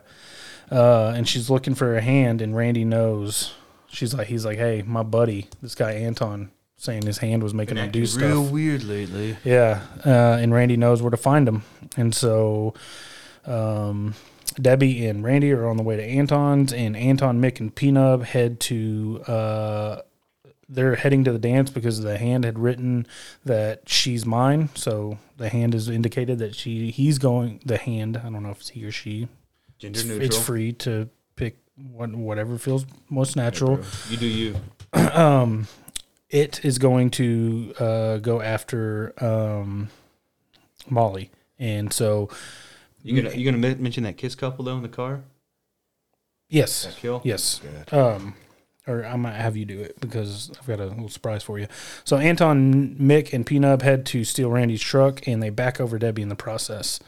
Debbie is almost there, almost gets to Anton, and he backs right over, commits vehicular homicide in the process, so we think. And that is where my notes stop. I don't know if I fell asleep. I don't know if I just got caught up and stopped writing. But yeah, that's it. So can you carry us through? Yeah, I got the guys steal Randy's truck, and they go to the dance to save Molly. They get to the dance, and you got that kiss couple making out in the car. Yeah, she's like, I'm sweating off my makeup. Yeah, so let me take my top off. Yeah, I can't believe you missed that part. That was a really nice part. Then the hand came in. No, I saw that. Oh, that's when you busted your nut and fell asleep. At that moment, you just nutted and closed your eyes. Thanks for putting it back. Thanks for piecing it together for me there. I did. Okay, well, that was a nice scene. Then he kills both of them. So now they're at the dance, and it's just weird because last movie we had Ace Ventura and we had a Cannibal Corpse playing a live show. Yeah. And in this one we had the Offspring, and they were covering a Ramones song at the school dance. Then the next line I said the hand kills the pervy principal because he was like on the phone with like a hotline, you know, those sex hotlines that were just such a ripoff. You know, I wasted so much money, and after it kills him, the hand goes to the pencil sharpener and starts sharpening its little fingers to like sharpen little edges. So it's starting to evolve. You know, it's becoming like this perfect killing machine. Let me see. Anton gets on stage and warns the party. They boo, and the singer gets scalped right at that moment. So Anton's trying to warn everybody, and the singer of the Offspring, like, you know, goes like, "Get out of here, kid!" Bumps him, and then the hand drops down and rips his fucking scalp off, and everyone knows it's going down for real. What does it say? The hand. Okay. So then the next scene, the hand's obviously going after Molly, and he like chases her into the auto shop, and it like straps her down to like an old car that they're working on and starts to lift her up to the ceiling, so it's going to crush her if they can't get there in time. And let's just say Anton's got to make the choice, and he's trying to pull the lever because the hand's got it stuck there, and then they find this bong called Mighty Joe Bong, and he takes a giant rip, and she's like, "Really? You're getting high with your friends?" But really, Anton's just thinking, outsmarting this thing, so he takes this giant rip of a bong, and then he opens up the hand and just like blows smoke straight into it, and you see the eyes of the hand like roll back. Or, because at this point now it's wearing like a little costume. I should have mentioned that. It gets kind of goofy at the end. And he basically gets the hand really stoned, and it lets go. Debbie throws the dagger at the hand as it attacks and kills it. It was actually kind of like a big letdown of the hand, like they joked about how it was just such a bummer and a letdown to see it just kind of went like poof. Next line I said, "Damn, Jessica Alba's ass," because that looked really good.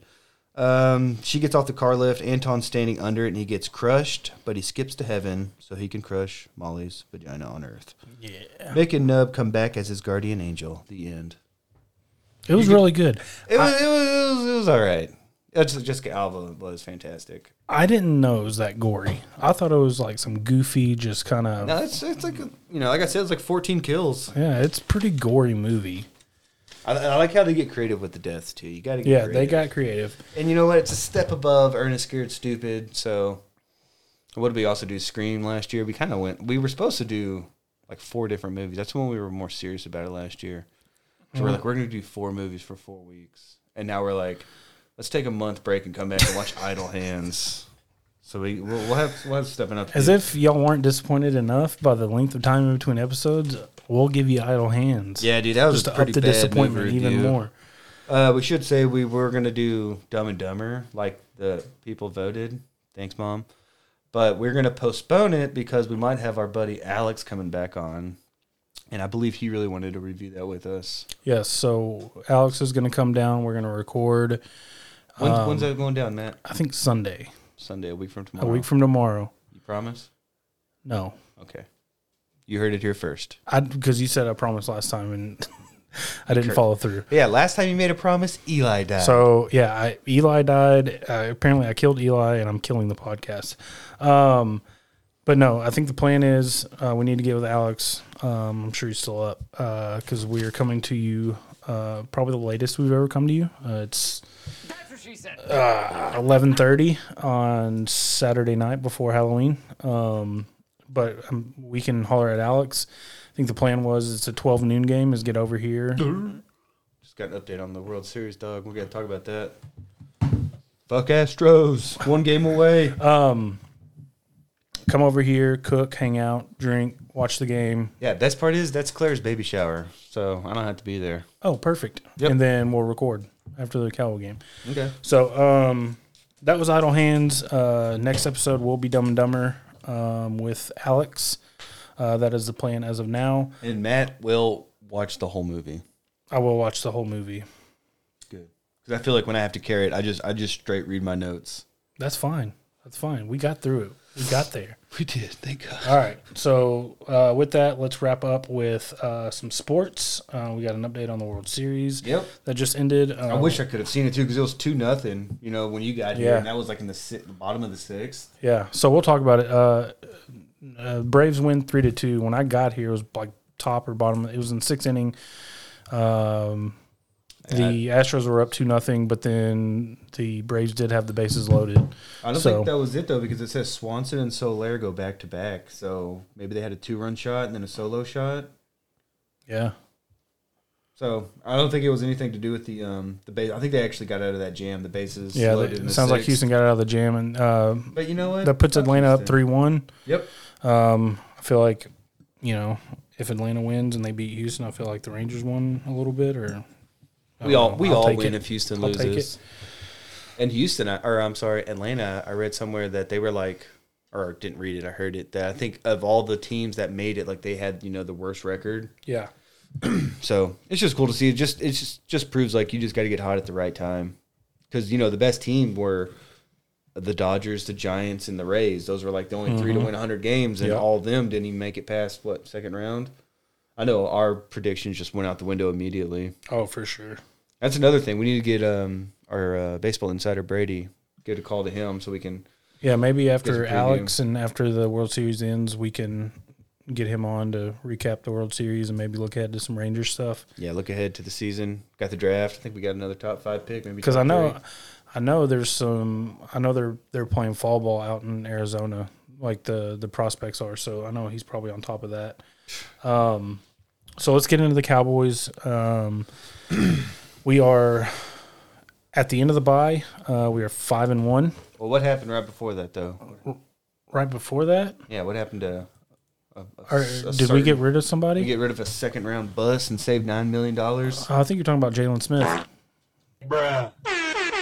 There it is. Finally cut that dead weight that we've been begging for a year.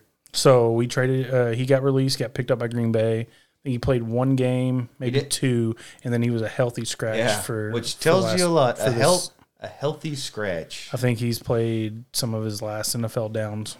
Good story, great story. Probably a good dude. Well, he made, I've always heard he's a good guy, and he made a lot of money, so good for him. He made more money than I ever will in my life, and he'll still live a good life. It's not like he's going to go to the glue factory after this.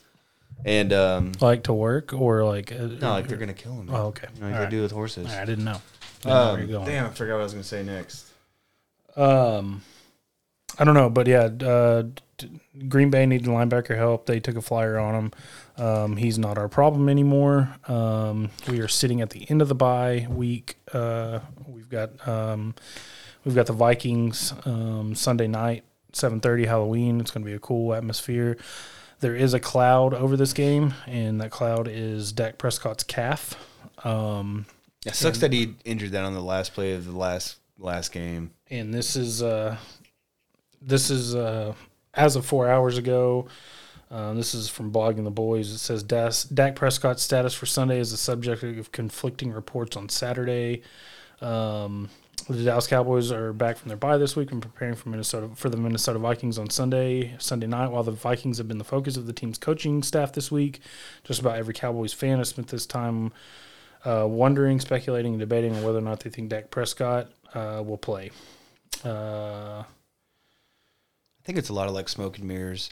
Just because as a team, like, why would I want to tell you what I plan to do tomorrow? Even if they already know Dak's going to be out, I'm not going to tell you. There's nothing that says I have to tell you that. So I'm going to read a series of tweets in chronological order. Calvin Watkins from the Dallas Morning News at 12:59 today p.m. says, I can't advise all of you when it comes to your fantasy teams, but I think Dak Prescott is playing and Mike McCarthy is playing with your emotions. And then the Dallas Cowboys tweeted back to business, and it's a picture of Amari, Trayvon, and Dak getting on the plane, and that was at 4:17. And then Michael Gelkin at 5:57 tweeted, it would surprise many close to the situation of Cowboys quarterback Dak Prescott starts Sunday versus Vikings. Officially a game day decision, but Cooper Rush saw most of the meaningful reps during the week. Prescott was in Orange, Texas Friday following a grandmother's passing. He traveled with the team today. Hello. So that was kind of the latest we have. Yeah, and his grandma died, like you said. So Yeah, just a rough week. So he's like the article says, it would not be ridiculous for Prescott to play without seeing majority of the team's reps. He is the unquestioned starter, extremely experienced, and one of the best quarterbacks in the NFL. The wording of this tweet, though, is interesting, though, in that the surprise would be if Prescott started, but perhaps we are all so exhausted from the story that we are now reading that into it. So, yeah, to me, if Dak doesn't play, this game becomes extremely losable. Well, of course, but it becomes, for me, extremely laborious to watch. Like, What are you doing with those big words? it becomes a job to watch it. It's going to be hard to watch because now we're going right back into last year, going through having to watch Andy Dalton, Garrett Gilbert. If we had Andy Ben Dalton in this DiNucci. game, I would feel pretty confident. This is more of a All that, it just, it reminds me of that. My heart wants Dak to play. My heart says we need to win this game. You need to win every game. Well- but my head says we have such a bad division. We have such a lead in the division. I don't want this to turn into a lingering issue. January and we're still dealing with it or he's out. So my head says sit him. I think I agree with you because I think you're right when you said the division's so bad because we already have like a 3.5, something ridiculous. We have like a 3-game lead. 3-game lead through like 6 games, and the gap's just gonna widen. So it's a game that, I think if we play Cooper, get him some experience, if it, probably lose, but still feel good about it because I doubt we'll get blown out. We'll probably lose by like under 7 points. In fact, we have predictions here we can talk about, but I just don't want it to be a lingering thing, like you said. So if we have to risk them one more week and take this L, and it's not a guaranteed L because we still have very good receivers with Gallup coming back. We have Collins coming back for protection. I don't think Gallup's back. I think he's taking one more week. All right. Well, we still got Cedric Wilson as our 3. Yeah, no. We got, great running backs. Like, it's not like he's everything for us. Like, we have weapons all around. Our defense is stepping up. So I think if this was like week 17, win or go home, he plays. If this was playoff, he plays. This is what, week 7 or 8? 7, yeah. 7, and it's something that if he gets a few more days rest on, a week for sure, he'll be good. I'm with you, man. Just set him because this isn't like a make or break game for us. Yeah, it's going to be interesting. There are still, of course I'm going to watch. I've watched 4 and 12 seasons. I was going to say, you say it's going to be a job to watch, but come 7:30, Landry's going to have to be off the streets, done trick-or-treating so you can watch this game. Yeah, Lauren already knows the deal tomorrow. But there's still other storylines I want to see. I want to see Diggs. Is he going to shadow Justin Jefferson? And or is he going to stick to his side and just take either Thielen or Jefferson? What's he been doing, Does he stick to one side? He sticks to one side. Yeah, then I bet that's... I can't say that. He does. It's situational. And Mike, I almost said Mike Nolan. Fuck that guy. Dan Quinn does a good job of disguising things and switching things up in that defensive backfield. So Speaking of which, I think Kelvin Joseph might be coming back. I think he might be back too. That may be. That could probably just be little subs in, but still, get him some experience. Yeah, that may be one more week as well. Next week we're gonna be so good. Yeah. You have any predictions? Or are you still talking? Well, it's hard. If Dak plays, Yeah. If Dak plays, I think we win 31-24. Ooh, that's close to what I had. What about without him? Without him, I think we lose 33-20. Because the line before we were 2.5 point favorites before the Dak injury stuff.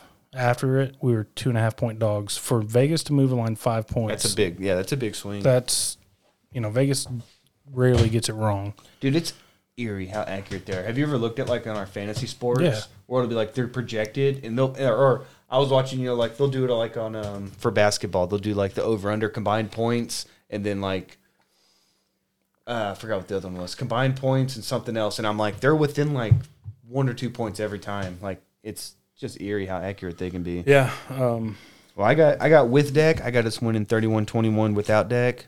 I got us fucking winning 21-17. And I got a couple over-unders for you for the game real quick. All right, hit me with them. All right, if Dak plays, over-under 300 passing yards.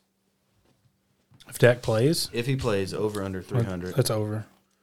That's an over. Okay. Without Dak, so Cooper, 220 passing yards. Under. I got combined rushing yards, so Pollard and Zeke, 175 yards. I'm hitting the under because the front four for Minnesota is playing a lot better. And they can stack the box. Everson Griffin decided he wanted to play this year, so he's actually doing well. Wasn't he in Minnesota before he came to us? Yeah. So he went back and decided to play? Yeah, Cool. Cool. Yeah, Danielle Hunter is a really good player for them. He's really fucking good. You've got Eric Kendricks leading, that linebackers there, and then you've got Sendejo and Xavier Woods. Harrison Smith too, right? Oh yeah, sorry, not Sendejo, Harrison Smith. I got my white safeties mixed up. One of two that you got mixed up. Yeah, and then they've got Xavier Woods, former Cowboy, who's playing really well for him. So I always liked Xavier Woods. Maybe it's because he's such a late round draft pick. Yeah, I think he was a 6th rounder or something like that. I think they can play the run, so I'm going under. All right, team sacks, 2.5. Over. I think we get to Kirk. Turnovers, 1.5 or 1.5. Under. I think Diggs' streak ends as well. Okay, that was what I was going to ask. Because that's ridiculous, dude. That's such a crazy streak. It's bound to end sometime. I think it's under. I think it's under on the turnovers. We may get a fumble or something, and I think Cousins is like tied for the league with like least turnovers for a but too. He's having a good year. There is that stigma that follows him that he just folds in big Prime games. time. He can't Prime play time in games, prime yep. time, so it's not noon. So we do have that going for us. Do you know where this game is? It's in Minnesota. I thought last year we played them in Minnesota. No, because they were getting on the plane. So it's in Minnesota. I saw a tweet with him getting on the plane. I guess we played them here last year because it was Dalton that won that game for us, right? Yeah, it was. You know what? I want to say it was there too because I remember. I'm pretty sure it was. I remember that CeeDee Lamb and then Thielen CD came catch. back. Yeah. Okay, maybe they'll Crazy. do it 2-2 over there. I don't think there's any rule that they have to alternate though. Yeah, I mean that's what I assumed was like, well, if we played there, then they play here, whatever. But yeah, there's no rule. But yeah, so it'll be interesting. I know I'm gonna be glued to Twitter all day and You can keep me keeping updated. track. Yeah, I'll kind of let you know as things start to come out. But I just think Dak is so important to this team. Where he proved his worth last year with him being gone. He's proved it this year. I think the injury last year had a lot to do with his calf injury. Yeah. Anytime you have a catastrophic injury like that, Is it the same leg though? different leg, but still you're compensating. Other parts start to compensate for the parts that were hurt or injured, and you kind of see it all the time. I don't want this to turn into. I think Aaron Rodgers in either 12 or 16, he had a nagging calf that just kept. He played through it. And if this was a playoff game or a Super Bowl, Right. obviously Dak would play. That's why I think it's a good time to sit because we have the divisional lead. It's midseason, and you do not want this to come back and bite you in the ass. I still, yeah. I if I was making the decision, I would say, dude, just sit. We could still win this game. It's not like we're going up against like Buffalo or one of these teams that's like could be Final Four. Yeah, and even with the loss, even though one team only gets home field in a bye, or I should say a bye, Just about, yeah. I still think even with the loss, we're there because Green Bay and Arizona played on Thursday, and me, you, and Alex were talking in the group chat. I don't see them being miles ahead of us. I think who's we're right better there. than us is still Tampa Bay. Yeah, I think that's who you're trying to catch. I think we're better than Arizona and Green Bay, and however the playoff alignment works, I think if you could avoid Green Bay until like ideally the NFC Championship, because I do think Tampa Bay is the best team right now. Probably them and like Buffalo. I think Tennessee's really fucking good, dude. Tennessee just keeps impressing me. I think us, Tampa, Green Bay, and Arizona. I think if we played each team 10 times, I think it's 5-5. I think they're that close. I'm still not a big believer in Arizona. the same argument could be made against us too, against Dak and this defense. The two dudes I don't want to see is freaking Aaron Rodgers and Tom Brady in the playoffs. I can 100% agree with that. I do not want to see those dudes. Yeah, so maybe fuck them in the maybe playoffs, we dude. can get them to play each other before we have to play them. I don't know. That's too much math for this late in the Let me night. just say, but though, the Aaron Rodgers memes have been great this Oh, week. Once he got God. knocked on his ass Oh, for my him and his chin dude. strap up, I've seen so many great dude, ones there's this so week. good ones. There's so many good ones. So keep that coming. I love seeing. There them was like getting late. one. It was like when you're stoned and you forget you put a pizza in the oven 4 hours ago. And it's like his face, like his chin strapped across It's his just nose. absolute like shock and horror on his face. Oh man. But But yeah, we'll have to use that template and make it like a Mild and Lazy Guys Yeah, podcast. yeah. Like for sure. when you said you were going to release an episode 4 weeks ago, A month later, 1 month later. one picture could be like nice shiny Aaron Rodgers saying we're going to release a month, next week, and then the other one with him on the ground a month later. 1 month later, still haven't watched the movie yet. Oh man. But yeah, I think I said them. I think you need to think long term here. Yep. I agree. So yeah. So it'll still be interesting. I'm still gonna watch. Even though I'm not looking forward to watching Cooper Rush play for 3 hours. I'm looking forward to Tony Pollard getting about 250 total yards and 6 touchdowns. Oh yeah, that's something we have to mention. Me and Andrew are playing each other this week in fantasy. Yep. So And one of us has got to lose, and his name is Matt. I've already lost 5 times. I mean, oh well if I lose another one. I think I've lost 4 times. We're bottom feeders at this point, man. But Tony Pollard can suck it. But yeah, it should be fun. I think we're going to be really close. I made a big trade this week. May come back to bite me in the ass. I traded. Yeah, I felt bad because everyone immediately was like, "Wow, look at this other, look at Brandon's team." Yeah. And it's like, sorry, but like, hey, I thought you did pretty good. But everybody's like, "Man, his team is so stacked now. Like, why would Matt do that?" I traded DK Metcalf for DeAndre Swift. I think Swift's a great player. And, He is a great player. And DK is only really going to take off. I think Brandon was planning ahead because that's a move you want to make in 3 or 4 weeks when Russ is back. And I need to win now. I need some help. So that's why it helps you out. He's thinking ahead, and you're thinking right now. Yeah, because so that's why it DK benefits both of you. DK is without Russ and is going to be for the next at least 2 weeks. And then who knows how he plays when he comes back. But Even DK is, what's his name? Swift is just the king of just like dump off passes where he can take a screen and go 80 yards. Yeah. He's like Kamara, and you have Kamara on your team. Yeah, so my running backs is Alvin Kamara. That's a and great two-headed DeAndre beast. Swift. And then I still have Tyler Lockett. Julio Jones needs to figure his shit out over in And Tennessee. he's been a tough fantasy player to own for like his whole career. Yeah. I think he's had double-digit touchdowns like once. I get it. PPR league, he can get you, 80 catches, 1,200 yards. But I'm glad you got him on your team and not me. Oh, man, but it should be fun. So I know we'll be talking shit to each other tomorrow. But, yeah, so that's what's going on in Cowboy Land. One other thing I wanted to mention is Deshaun Watson, Mr. Handjob himself. That's what he says when he rolls over. Mr. Handjob. I saw a kind of a shocking tweet, a trade rumor. Is that real? Because that's ridiculous. Yeah, I'm kind of looking it up, but the tweet said Panthers are willing to part with 3 high picks and Christian McCaffrey in a package for Deshaun Watson. I would insanity. rather give up more picks and keep Christian McCaffrey because imagine that combo. Even though Christian McCaffrey is injury prone, he does get hurt a lot. I just don't think I'm moving on from that guy. He's still like, just if you play fantasy, he's going to be like a top 2, 3 pick. He was number 1 this year. He was number 1, yeah, and going forward, presumable future, he's going to still be a top, 5 pick even 5 years from now or whatever if he can stay healthy.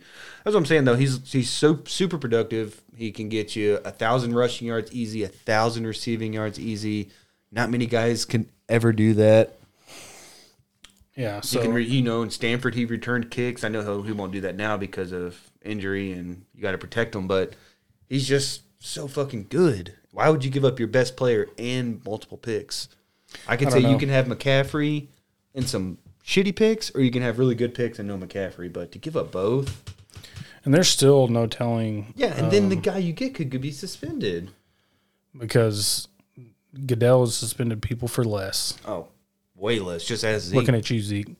But yeah, so that's kind of the NFL stuff going on. Cowboys, Vikings tomorrow, 7:30, Sunday Night Football, Halloween. Like I said, it's gonna be a cool scene, cool night. Got the kids. Get your kids. Get them trick or treating. Start about 5. Get them off the street about 6:30. That's exactly what we're doing. Give you time to get in the house, get whatever snacks ready, get them a couple pieces of candy, off to bed. Boom, you're in the recliner by 7:30, listening to who does it now? Chris Collinsworth. Yeah, no, who does the opening? The song. Oh, it's not Carrie is it Carrie Underwood or something. Yeah, never gets me fucking hyped up to watch football, dude. It's the least I get is hyped up. Can I get some Hank Williams back, please? That'd be great. Well, junior or the third. Third, You know, the yeah, third's the in third. like metal band and stuff. Hey, metal version of Are You Ready for Some Football? That would be great. They should make it like a Hank Williams just tradition. Just keep going down the line. Just down the Even if the fourth down the sucks, bloodline. just give them the job. All right, so let's wrap it up with what are we watching and what are we listening to, and we will get out of here. What you got, Andrew? Listening to, you just want me to give them all, get them out of the way. Let's go. I had one. This is on Spotify. It's called the Springfield 3. Mm-hmm.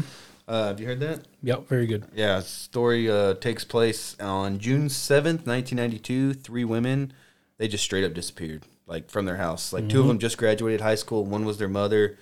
They said when they, people went to the house later to look for them, like all their purses were lined up, all their stuff was like neatly there. It's like they just disappeared into thin air, and this has been almost 30 years and no one's ever heard from them ever again. Presumably dead, but I mean, there's been speculation that like aliens came and took them. That's how like pristine this thing was. Like there was no that's sign just of lack of evidence. There's no. They were like, look, we don't know what happened, so we can't rule out like aliens and shit like that. Yeah, you know what I mean? It's just wild. You have nothing to go on when you're willing to bring up aliens. That's just like last ditch effort.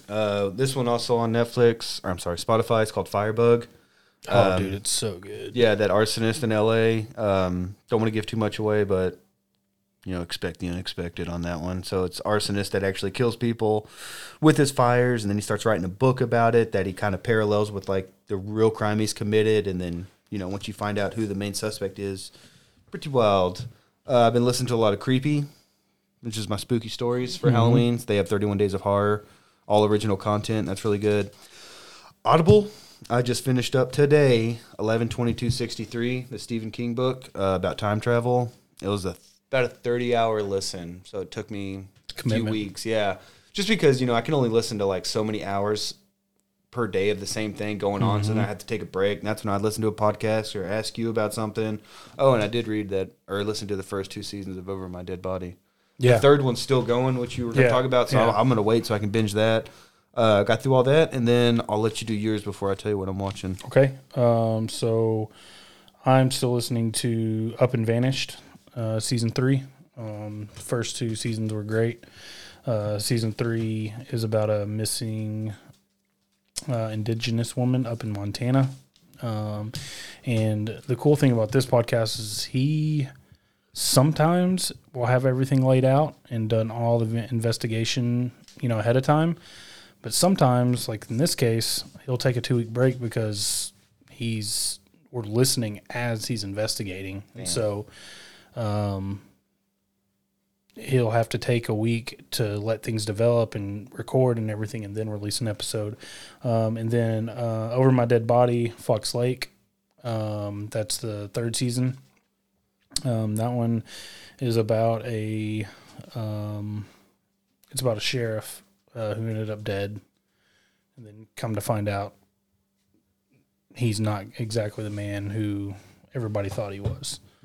So, yep, and then I'm waiting just for that one to build up more episodes before I go through it. And then, of course, this time of year I'm listening to About Them Cowboys with Kevin KT Turner, formerly of The Fan. Let's see what else. Trying to see if there's anything right here on the end of my previously listened that I need to go over. No, nothing really. Just those 2. And then what have I been watching? I've kind of slowed down on the TV. No Big Brother? No, You've watched every episode ever. I haven't seen 4, 5, 6, 7, basically 4 through 9. The really old ones. So Yeah, you got the caught old up ones. on the last 15 years? Yeah. Wow. Yeah. That's impressive, man. Yeah. That's an impressive lack of commitment to your family and work just to watch Big Brother. That's one reason why the watching side of things, because I planned on either picking back up like Married at First Sight, because they had a new season, but work's been really busy. I got moved into one of our senior guys' office because they're training me on some more advanced stuff. So I got moved away from my little isolated desk where I could watch. You don't have to listen to Eric farting all day. No, I could watch and listen and do whatever I wanted. So now I'm sharing an office with somebody and I'm getting hands-on training. So I really don't get to watch anything, even though I don't think he'd care. But Yeah, but how cool is that, though, that you spent the first however long just binge watching Big Big Brother? Brother? And they're like, Yeah. hey, come get this more important, better job. Yeah, Okay. yeah. It's been working so far. yeah, so Keep it up, man. So yeah, I haven't really been watching anything. We did watch Hocus Pocus. That's a classic. Yeah, Halloween, and Landry's never seen it, so we watch Hocus Pocus, I think Ellie would really like it. and we watch Halloween Town. Halloween. Have you never seen Halloween Town? Is it a kid movie? Kiddish movie, yeah. I still don't think I have. You No. need to watch it. It's pretty good. Yeah? Ellie Ellie would like it? I think so. Yeah. Okay. Yeah, Halloween Town. So, but yeah, that's it. What have you been watching? I watched the new Black Widow on Disney. I really like that. It was like an origin story. And Scarlett Johansson is very pretty. On HBO, we watched The Way Down, which was the first 3 episodes are out, and the next 2 are said they come out like in the next year, so it's still ongoing. But it's about this lady named Gwen Shamblin Laurie. She was the founder of the diet program Way Down, like how you weigh yourself, Way Down. Yeah. Way Down Workshop, and the Remnant Fellowship. It's a Christian cult led by her, and how That's all they you need to say. Yeah. Yeah. That was it. Just controlling, cult leader that manipulated people using weight and God. We started Squid Games, but we're not through it yet. We're through episode 6, and that one was a very tough episode. Have you watched any of them? Mm-mm. So anyone that knows what I'm talking about, that was the Marbles episode. That one was tough, man. But it is very good. Like, I could see why people love it. Like, They say it's going to be the most streamed show on on Netflix ever. like sometimes the dialogue is, not the best, but then it's just like the writing is so good and the production and the set design is so good. Like everything else about it, and it's a really good show. Like you would obviously like it. We've been watching a lot of Ghost Adventures, mainly because it's Spooktober, but also because my pregnant wife loves that show. Yeah. And I can't argue with her. So if she wants to watch something scary, we just watch She's Ghost the boss. Adventures. Yeah, she's the boss. I'm like, that's fine. We'll watch one of these. Elizabeth and I started watching Adventure Time. Mm-hmm. That cartoon. That's a really fucking funny show. Like, she just likes it because it's ridiculous. And there's like, colorful rainbows and unicorns and all this random stuff. And I like it because the humor is actually like, really relevant and funny. Hey, have you ever heard of the show called Big Mouth? Yeah, I think so. I think they have a new episode or a new season coming out. Shout out, Jacob. I've been playing a lot of Mario Kart. I'm getting pretty fucking good at that. Yeah. So Ellie and I have been watching Adventure Time and playing Mario Kart. And we just watched Paranorman for our Halloween special. that's good. And that was a really good movie.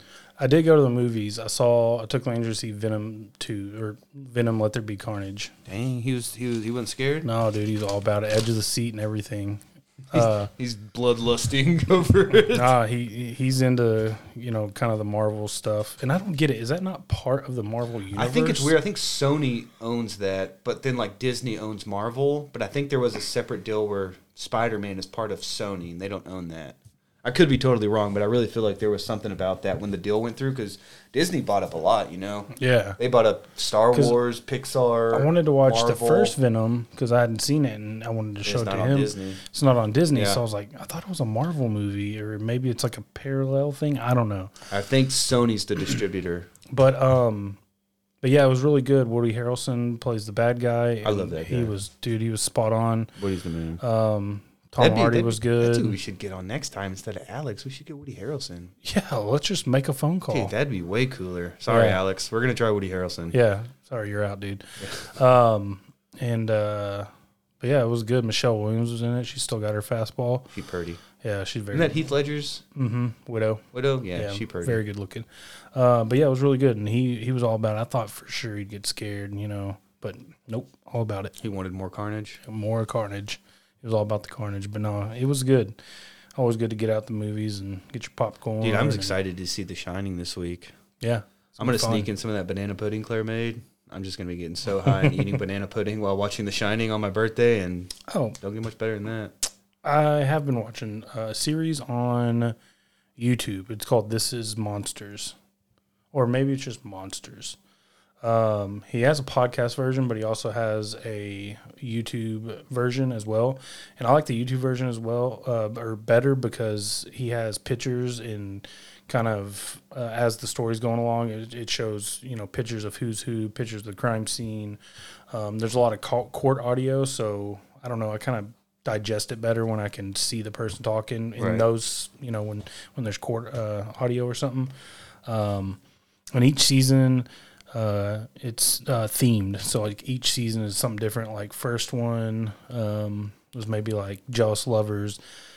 The second one was like familicide, which that's where one member of a family kills the rest of the family.